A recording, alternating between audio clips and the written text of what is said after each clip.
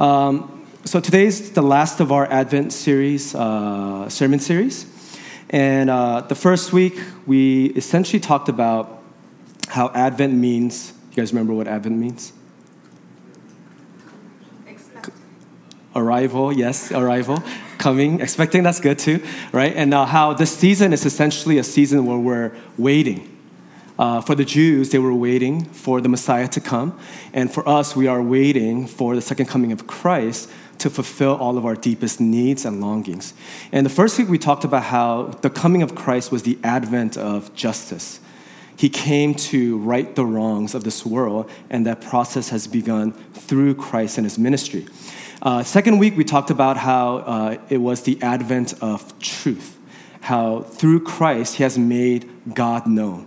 If you want to know what God is like, who he is, look at Christ. He is the perfect representation and the substance of who God is. Now today, we're going to just do a very short sermon, meditating on the central truth of Christmas. And the one thing, there's so much that we can unpack here, but I want to just focus in one thing, which is that Christmas was the advent of grace, specifically grace for the lonely. Now, I was sharing this story with the men's college life group this week over some Korean fried chicken on Tuesday.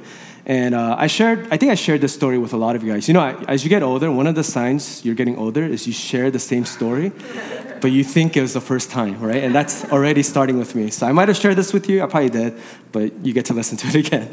But when I was first pursuing my wife, Jessie, I specifically remember this one day we were chatting on AIM. Do you guys did AIM? I know a lot of you guys did like Messenger, right? But you know, us in the States, we did AOL. We had screen names. Mine was Andrew.com. I know, not very clever. But we were chatting, and then we decided to get breakfast together. And I remember it was a Denny's, this diner by the beach. And at the time, she had no idea how I felt about her. But I think she was a bit confused about how much time we were spending talking and chatting and hanging out and all these things. And halfway through the meal, she pauses and she says, "So what are your intentions with me?" And I was so taken aback by that question because usually girls are not so blunt with those type of questions. And I knew at that moment she was not playing games, right? So after stalling for a few hours, I told her, don't ask me how I did that, okay? I told her that I really liked her and that I envisioned myself getting married to her. Yeah, that was her response too. So she was taken aback because no guy has ever been so blunt with her. Just a backstory, so it doesn't sound creepy. I knew her since I was like 11. Anyways, there was background to it, okay? So I'm like, why don't you take some time, pray about it, talk to your mentors and get back to me with an answer. And so I'm thinking she'll get back to me maybe after a few days, a few weeks, maybe a month. She didn't give me an answer for 10 months, okay? And as many guys know, waiting is not easy. There's this anxiety and there's this need to analyze everything. I remember every time I would read her text, I would analyze to see if there was any clues to whether she liked me or not, right? Like, is that happy face just for me? Or is that for other people as well? What's going on here? And it was the worst when you would send a text, but she didn't respond for a long time. And then you would analyze the text you just sent to make sure you didn't say anything stupid, right? And up until that 10-month mark where she said yes, you are on edge looking toward the day that she finally, hopefully, delivers some good news. And it's just really hard to wait. And I'm sure many of you can attest to that in different ways. Whether you're waiting for a decision, for someone to come back home, or for an important day to finally arrive. Everyone knows that waiting is never easy, especially when it's something important for you. Now, silly example, but let's just increase the importance of the situation exponentially, because in many ways, in the story of the shepherds, waiting was what the entire nation of Israel had been doing. For the past 500 years in this story, the national climate of Israel was one of waiting. If you read through the Old Testament, their meals, their festivals, They were all different and creative ways of waiting and yearning for God to finally fulfill his promises that were made through the prophets in the Old Testament. And what were they exactly waiting for?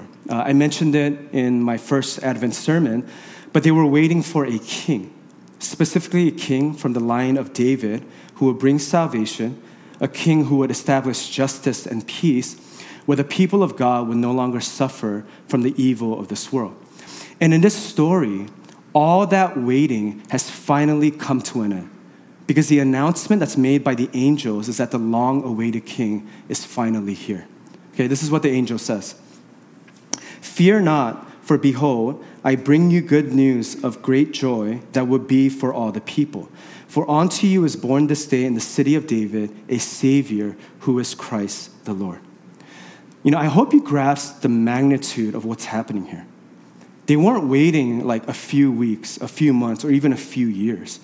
But this is the culmination of people waiting for generation after generation, through seasons of suffering and pain, having their land taken away, having their temple destroyed, finally having their hopes realized in the birth of this child named Jesus. And here's what I want you to notice this morning.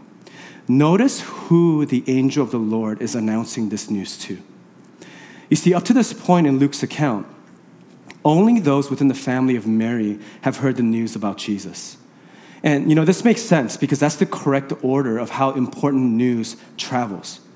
Whenever there's important news, it goes from what? Those closest to the person that the news is about, and then it flows outward in the order of relevance. And so you would think after the family of Jesus gets the news, God would send his angels to inform the religious elites, the pastors of the day, people like me, right? Because this is spiritual news, spiritual and political news of the utmost significance for the people of Israel. If anybody needs to know, it should be the Pharisees and the priests. It should be those who can actually do something and respond about the arrival of the king that they've been waiting for. But God seems to do the exact opposite. He sends his angels to proclaim the news to some unsuspecting shepherds who are out in the field at night. I think we need to really think about this. We kind of skim over this part of the story. I'm sure this is something that you guys have learned as you're growing up in Sunday school. But this tells us something about the nature of this good news, about who God is and what he's really up to in the story of Christmas. You see, the recipients of this news, the shepherds, were not only powerless in the society, but they were the lowliest of the low. Nobody like your kids would never aspire to be a shepherd growing up. They didn't hold much social capital in their society. But for some reason, God chooses to herald news of universal significance to these people first. You see, this story tells us something very important about God and the type of kingdom he's ushering in through the birth of Jesus. What this tells us is that Jesus wasn't sent to save all the good people, the righteous people, the ones who deserve God's favor, and do away with those who are quote-unquote bad. But the good news is proclaimed to the shepherds because the shepherds fit the mold of who God is looking for when he sent his son. People who are readily aware of their need, their lowliness, their brokenness, their sinfulness. These people didn't need convincing that they needed someone to help them. And this is undeniable because I love to mention this because you see Jesus running after these types of people to proclaim the news in his ministry.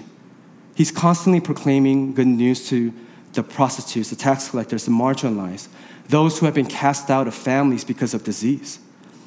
And what this means is that this story of the shepherds is actually a preview of what Jesus would do when he began his ministry 30 years later. That he would be a king that did not use his power and his privilege to gather more power or to make himself feel comfortable. But he became known as what? Do you know what his reputation was? That he was what? A drunkard.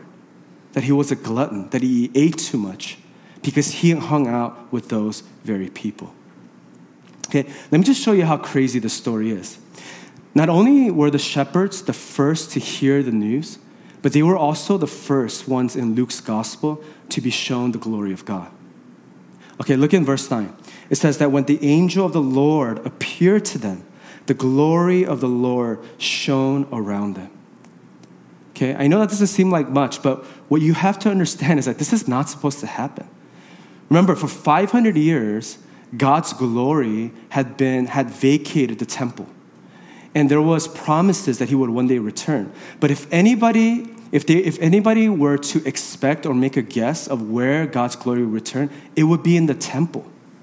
But all of a sudden, God chooses to reveal himself instead to people, to these lowly shepherds who were probably freaking out because this was the last thing that they expected. This is a picture of grace.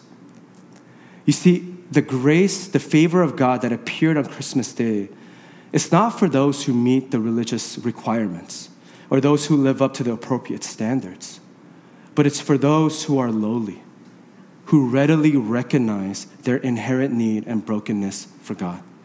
And this is something we have to get because this is central to the gospel. You know, I mentioned this last year during Advent, but if you could put up the genealogy. I'm sure none of you guys have really read through this. But this is one of my favorite passages, believe it or not, in all of Scripture. And when you look at the genealogy, it actually backs this claim up, okay? When you read through Jesus' family tree in Matthew, it's a bit shocking because there are names in there where they should have done everything they can to hide. Because back then, your credibility rested on your genealogy, what line you were from. So you could be the most skilled, you could be the most wealthy, but if your line was not from the best line, it would actually rob your credibility from you. And as a new movement, Matthew must have felt the temptation to make Jesus' bloodline look impeccable. But you know, there's always someone in the family tree who went the wrong way, who brought shame upon the family name. And normally, people do whatever they can to hide those things, but Matthew doesn't do it. He shows all the cards. And it even feels like he's emphasizing the people who messed up. And I think one of the reasons is because part of the story that he's trying to communicate is to show who the Messiah came to save. Okay, I want you to look at who he includes. First, if you look at the highlighted names, we have Abraham. Okay, I mean, what's wrong with Abraham? I mean, he's the father of faith, of the Jewish faith. But remember the story. Do you guys remember the story of Abraham where he lied to Pharaoh that his wife was his sister so that he would not be killed? Okay? I mean, you talk about being a coward, right? And he didn't do that one time. He did that twice, sacrificing his own wife to protect himself. I mean, the wives in here, if your husband did that to you, I don't know if you guys would still be married, right? But he did that twice. Or you have David. I mean, he's supposed to be the greatest king of Israel. And yet he is what?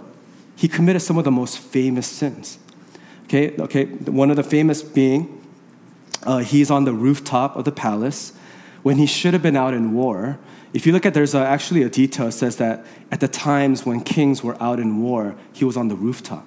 So number one, the first strike, he wasn't leading his people. He wasn't a good leader. And then he's on top being a creeper while you're watching Bathsheba take a bath. And then he sleeps with her, gets her pregnant, and then tricks one of her husband, Uriah, who's supposed to be one of his best friends, sends him out into the front of the line to ensure that he gets killed. Okay? I mean, he's not the most spotless leader you could think of, right? He has adultery, lust, murder, laziness, and abuse of power, all in one person. A few more here we see in the genealogy. You have Tamar, if you guys know, in the later parts of Genesis, where her husband dies, and then she asks her father-in-law to give his youngest son in marriage, which was a tradition back then. But the father-in-law refuses.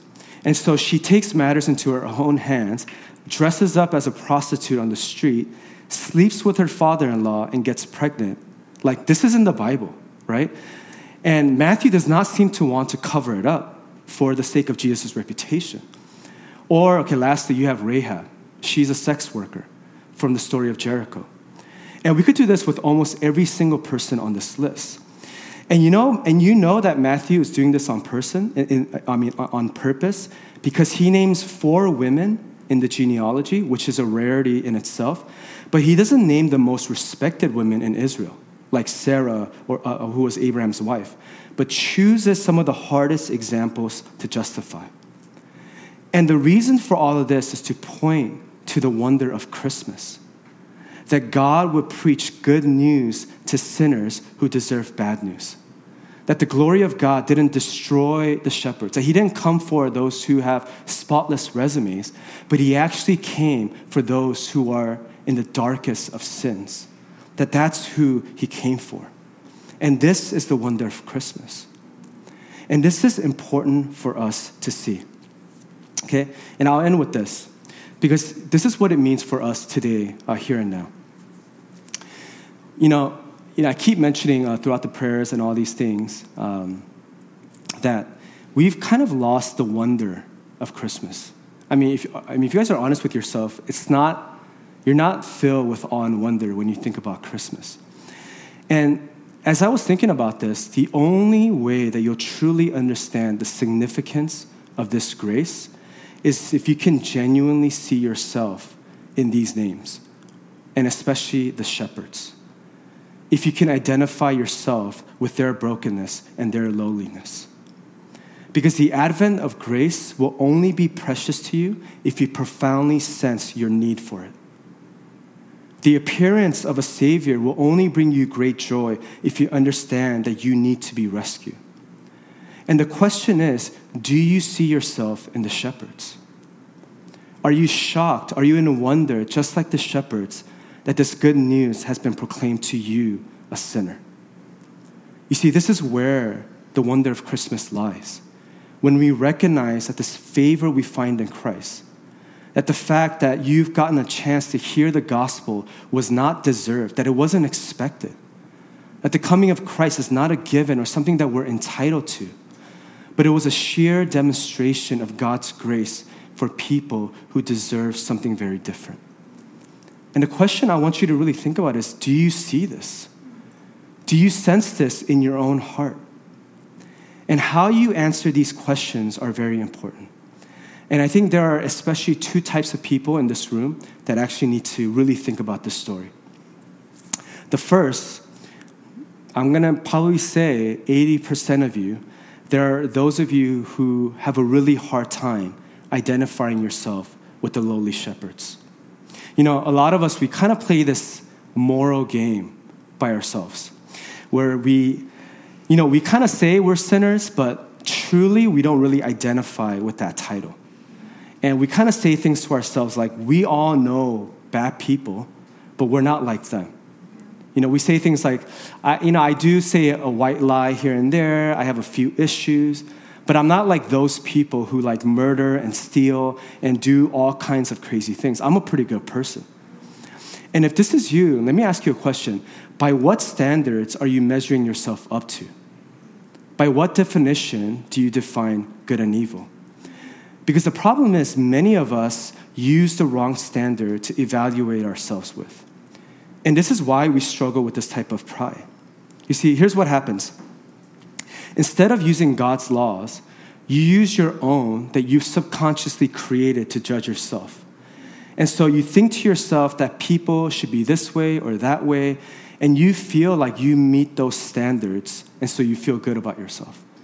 Like you would never say that you're perfect, but you're not bad. You're not evil. You're not broken or someone deserving of judgment.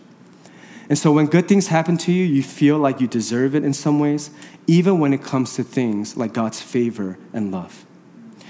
And this reminds me of a story that I've shared probably, but it has always been helpful for me in dismantling this type of posture that some of us hold to. And it's a story that the great Christian thinker Francis Schaeffer used to tell.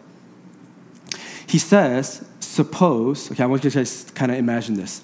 He says, suppose that each baby is born into this world with an invisible tape recorder around its neck. And these tape recorders are special because they turn on and record every time you make a moral judgment. And so it won't record when you say things like, oh, this is beautiful or whatever. But whenever you make a statement like, she's such a gossip, or he's so lazy, or he should have done this, or he shouldn't do this, it turns on and it records. And every day it records for your entire life. And in a story, the scene shifts to heaven where all the people are complaining to God. And they say things like, it's not fair for you to use your standards to judge us. I never really studied the Sermon on the Mount. I never really studied the 10 Commandments or all 613 laws in the Old Testament. So God says, okay, let's play your game. Let me put aside my perfect standards and I will judge you on this. And God proceeds to take out the tape recorders and he pushes play. And this is what God says. This would be the basis of my judgment. How well have you kept the moral standards you prove that you understood by constantly applying them to those around you? Here you accuse someone of lying, yet have you ever stretched the truth? You were angry at that fellow for being selfish, yet have you ever put your own interests above someone else's needs? And Francis Schaeffer ends the story by saying that every person was silent as the tape recorders were being played because no one can even live up to their own standards. You see, the irony is whether we use God's perfect righteous laws or our own, all the standards condemn you as wicked, as a lawbreaker, as someone who has fallen short and in need of a Savior. That you need grace just as much as the lowly shepherds do, whether you realize it or not. Don't you see, this is the problem of the Pharisees. They couldn't see the common bond that they had with the shepherds, that they were all sinners, no matter how good they thought they were. And what this story of the shepherds really tells us is that this grace that arrived on Christmas morning is for the lowly, which is to say it's for every one of us and not just the shepherds, because all of us have fallen short of the glory of God. It's just a matter of recognizing it or not. Now, there are others of you who have no problem identifying yourself with the shepherds, but so much so that you have a hard time accepting God's grace, that you don't believe that God can show you favor. You know, especially because we live in a society where it's a meritocracy, and so your heart has been designed to operate based on accomplishments and only deserving things when you have earned them. And so you struggle with these failures that you're carrying in your heart, these mistakes that you've made, this inability to perform religiously. And you feel like God can't genuinely love you. You know, I think a good way to put it is a lot of pastors, they'll say like, you believe that God loves you, but you don't believe that God likes you, right? That God actually wants to be in relationship and enjoys your presence. Yeah, he might love you like a parent has to love you, but he doesn't want to be with you. But what this story tells us that this is the wonder of Christmas, that Christ came on earth not because he saw your goodness and he was like, oh man, I need to go and save that person. He actually saw every part of your brokenness, of every sin that you've ever committed, and was drawn to that. And so he came in the incarnation to die on the cross so that he might give you life and give it to you freely. Let me share with you one of my favorite quotes. Frederick Buechner, this is what he says. The gospel is bad news before it is good news. It is the news that man is a sinner, to use the old word, that he is evil in the imagination of his heart, that when he looks in the mirror, all in a lather, what he sees is at least 8 parts chicken, phony, slob. That is the tragedy. But it is also the news that he is loved anyway, cherished, forgiven. That is the comedy.